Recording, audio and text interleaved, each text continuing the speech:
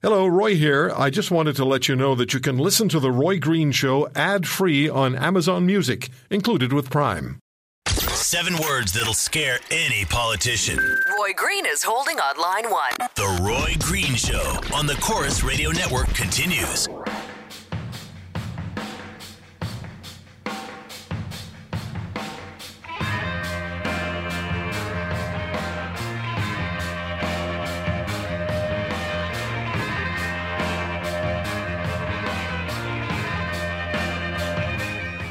So we know a little more about what the Ontario Premier, Kathleen Wynne, is going to be facing, with the Progressive Conservative Party leader Patrick Brown unveiling his People's Guarantee.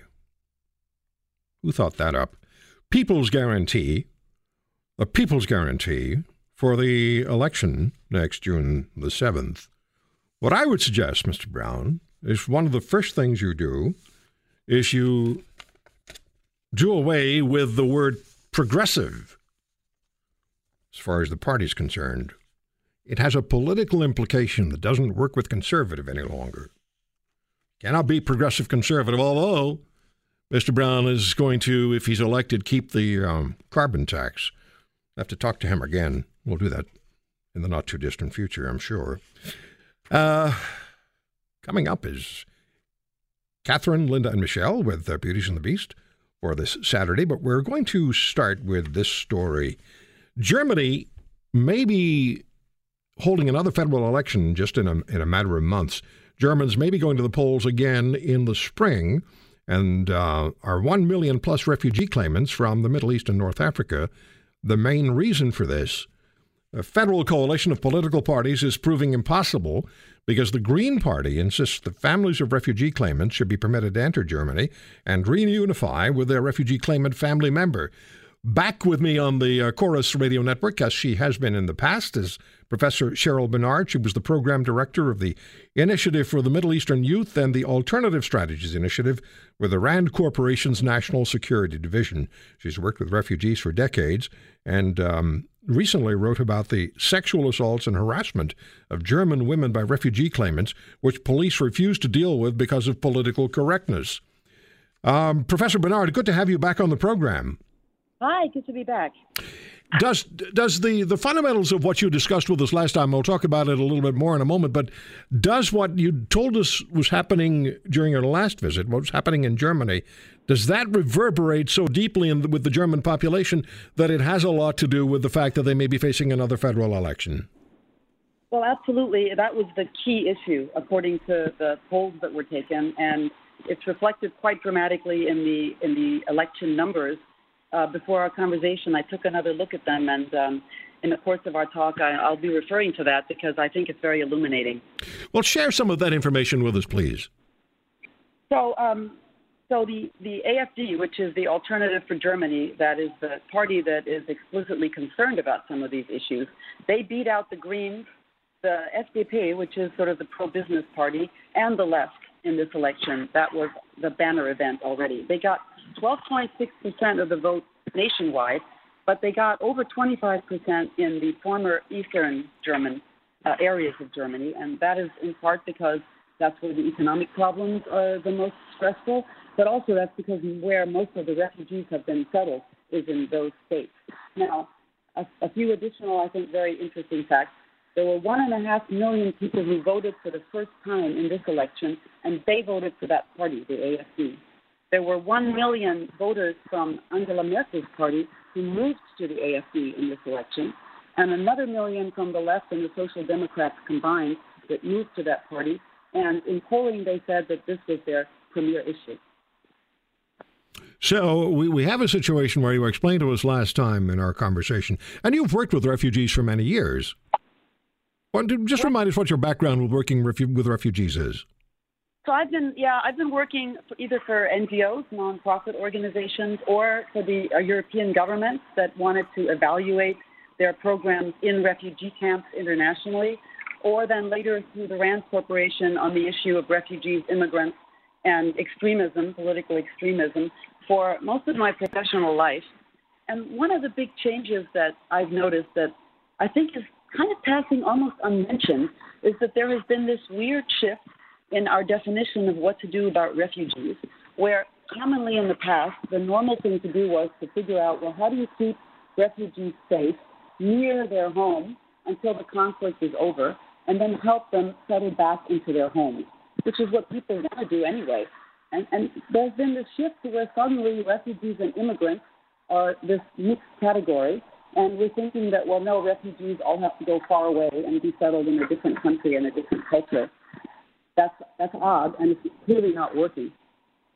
So when we spoke last time, you pointed out that there has been a significant amount of crime and intimidation of citizens of European countries by refugee claimants and migrants, and that the governments and the police of those countries are sweeping the transgressions, including, as you wrote, vicious, no-preamble sexual attacks on random girls and women, often committed by gangs or packs of young men, end quote, under the proverbial rug.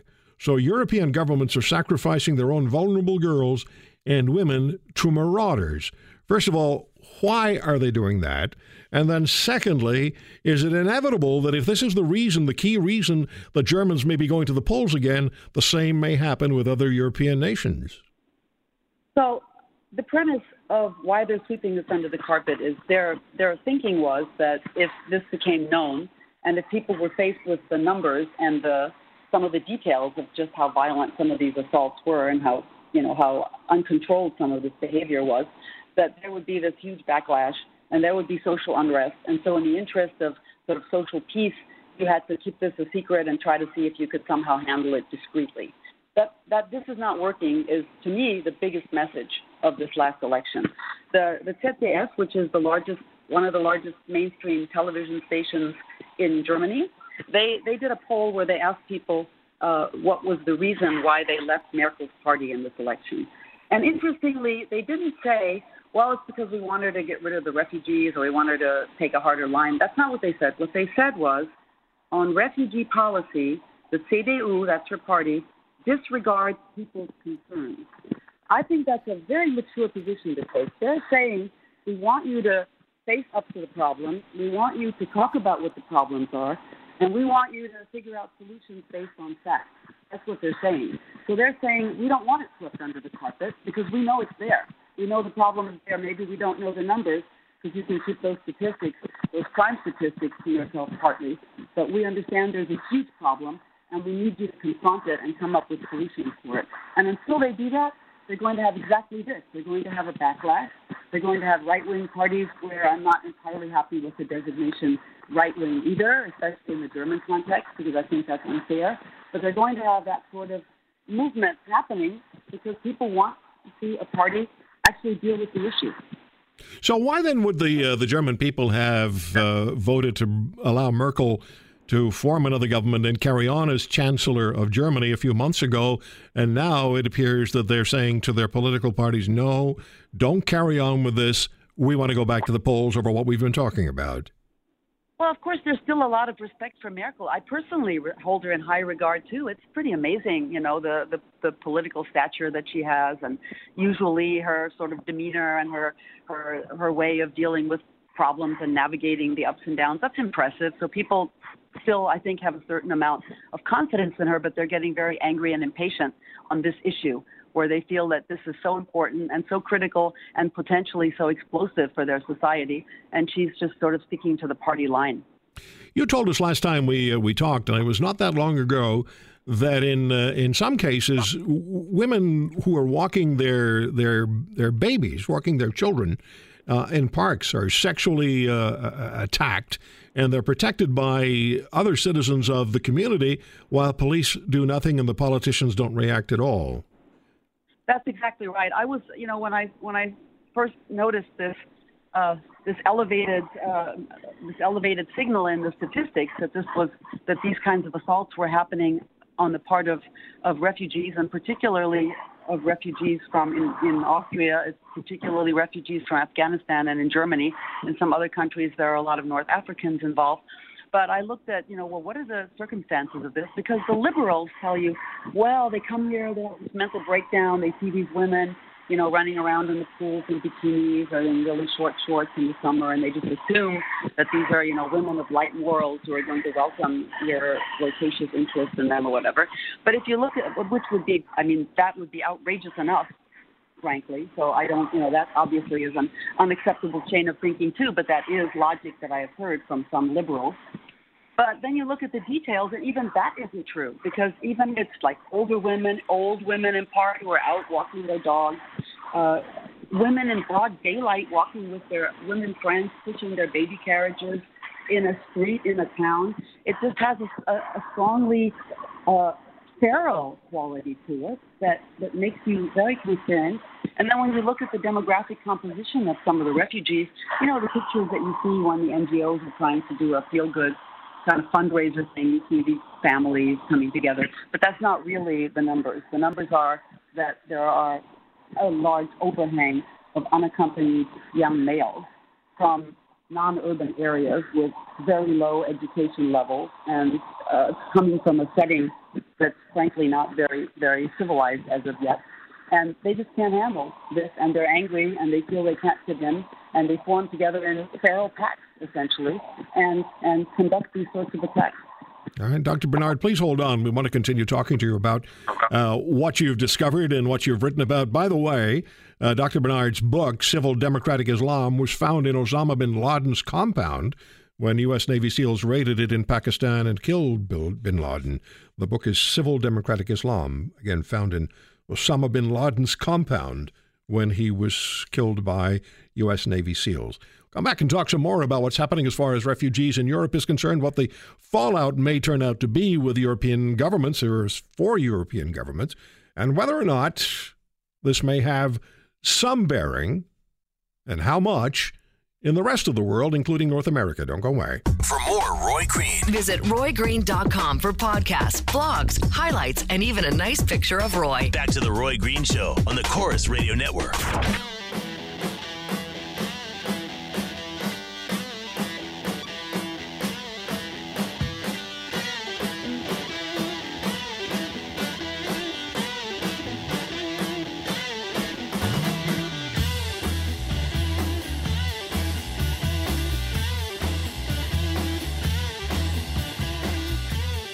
We're back with Professor Cheryl Bernard. She was the program director of the Initiative for Middle Eastern Youth and the Alternative Strategies Initiative with the RAND Corporation's National Security Division, and she's worked with refugees for decades. And she's the author of Civil Democratic Islam, which, as I said before, was found in Osama bin Laden's compound when U.S. Navy SEALs raided it in Pakistan and killed bin Laden. How surprised were you that your book was in bin Laden's compound, Professor Bernard? Well, let's push the... I'm going to take it as a compliment. I was trying to get some information on whether he had written in the margins, but they wouldn't tell me. So going back to the European situation, the young migrants, the young refugee claimants in Germany and elsewhere, how do they view the existing society in Europe? Do they review it as ripe for the taking? Are they being, as has been suggested, placed into Western Europe by terror groups like ISIS in order to create chaos? Or is that just urban legend and unfortunate at that? Well, that's a really good question, and one that I've thought about a lot because I myself am in my early 60s, so a lot of the people that I know that are from those countries that came here as immigrants or in some cases as refugees were from a much earlier wave. And they describe coming here and being very struck by how much more advanced the society was here, how they liked the way that men and women interacted with each other in a more egalitarian way, how they spent time maybe being hosted by families and really liked the family interactions that were so much more mutually respectful of all the family members and so on, and how they tried to, incorporate that into their own life and behavior and try to fit in and try to be useful members of the society here. And many of them were. I know many of them. They studied, they became doctors or lawyers or started a business or whatever, and they fit in very well. You couldn't pick them out of a neighborhood or a crowd. They have their own perhaps religious observance, but that's everybody does that, and they see that as part of their private life. So that is so different from this current cohort that they also are worried about that. They often discuss this, and they say they just don't understand, the difference, what has happened with this new cohort that's arriving now, which has an extremely different view. They see the differences in our culture, and they look down on it. They think, well, this is the unbelievers. They're living immoral and corrupt lives. Their systems, essentially, they see us as stupid. They say, they're so naive and they're so stupid. They have all these rules that you can just easily figure out what they are, and then you can play. I mean, one thing that upset me, in addition to the sexual crimes and the harassment and all of that, was the enormous amount of fraud, welfare fraud that's going on. How they figure out how they can play the system. Incidents of people who have lived in one EU country for perhaps 10 years, and then they show up in another country pretending to be recent refugees, changing their names, changing the ages of their children, claiming that they've lost all their documents, and essentially getting a free ride on the welfare system of those countries. This is the other thing that's causing a lot of political discontent on the part of German citizens and other European citizens too, because they see that the welfare cuts for their own citizens or for their old people who have worked all their lives in that country, those benefits are being cut or jeopardized. And in the meantime, these people are coming and skimming illegitimately off the top of the system. I know I've talked in the course of this project, because it was about crime, I spoke with a lot of district attorneys and lawyers and prosecutors, and they're very frustrated too, because the law ties their hands in ways that the law did not intend, but that these new refugees have figured out a way to play. Where, for example, if someone let's say someone commits a very serious crime in Austria, and then they are found to be not eligible as refugees or immigrants, and they ought to be repatriated. If their country has the death penalty, you can't send them back. Or if their country has a legal system that's much more strict than that of Austria, the law won't let you send them back. So, you essentially are keeping somebody else's criminal who's attacked your citizens on the dole for potentially the rest of their lives. We have about 45 seconds left. How do you see this turning out? How do you expect another German federal election to affect the dynamic of the German parliament and affect the way Germany is governed? And is there going to be fallout in other European nations? Sorry, only 45 seconds for a long answer. It depends on the mainstream parties. If they're finally ready to confront this and stop catering to quasi-liberal leftist ideas and just face the facts, because it's not a political or an ideological issue, it's a fact issue, then this thing can stabilize. Otherwise, one can expect a much more significant move to the right. Yeah, and we have to remember the German vice-chancellor said not long ago that Germans who oppose refugee claimants should be in prison. That's not going to go over particularly well either. No, that's going to be about to build some big prisons. Thank you, Dr. Bernard. Good to speak with you again. Likewise. All the best. Bye-bye. All the best to you. Bye-bye. When we come back, it's the beauties, Catherine Swift, Linda Leatherdale, and Michelle Simpson. And me, the other part of the equation, the beast. There's a lot for us to discuss with Catherine, Linda, and Michelle. And some of it will relate to what we've talked about already today. So don't go away. It's the Corus Radio Network and The Roy Green Show.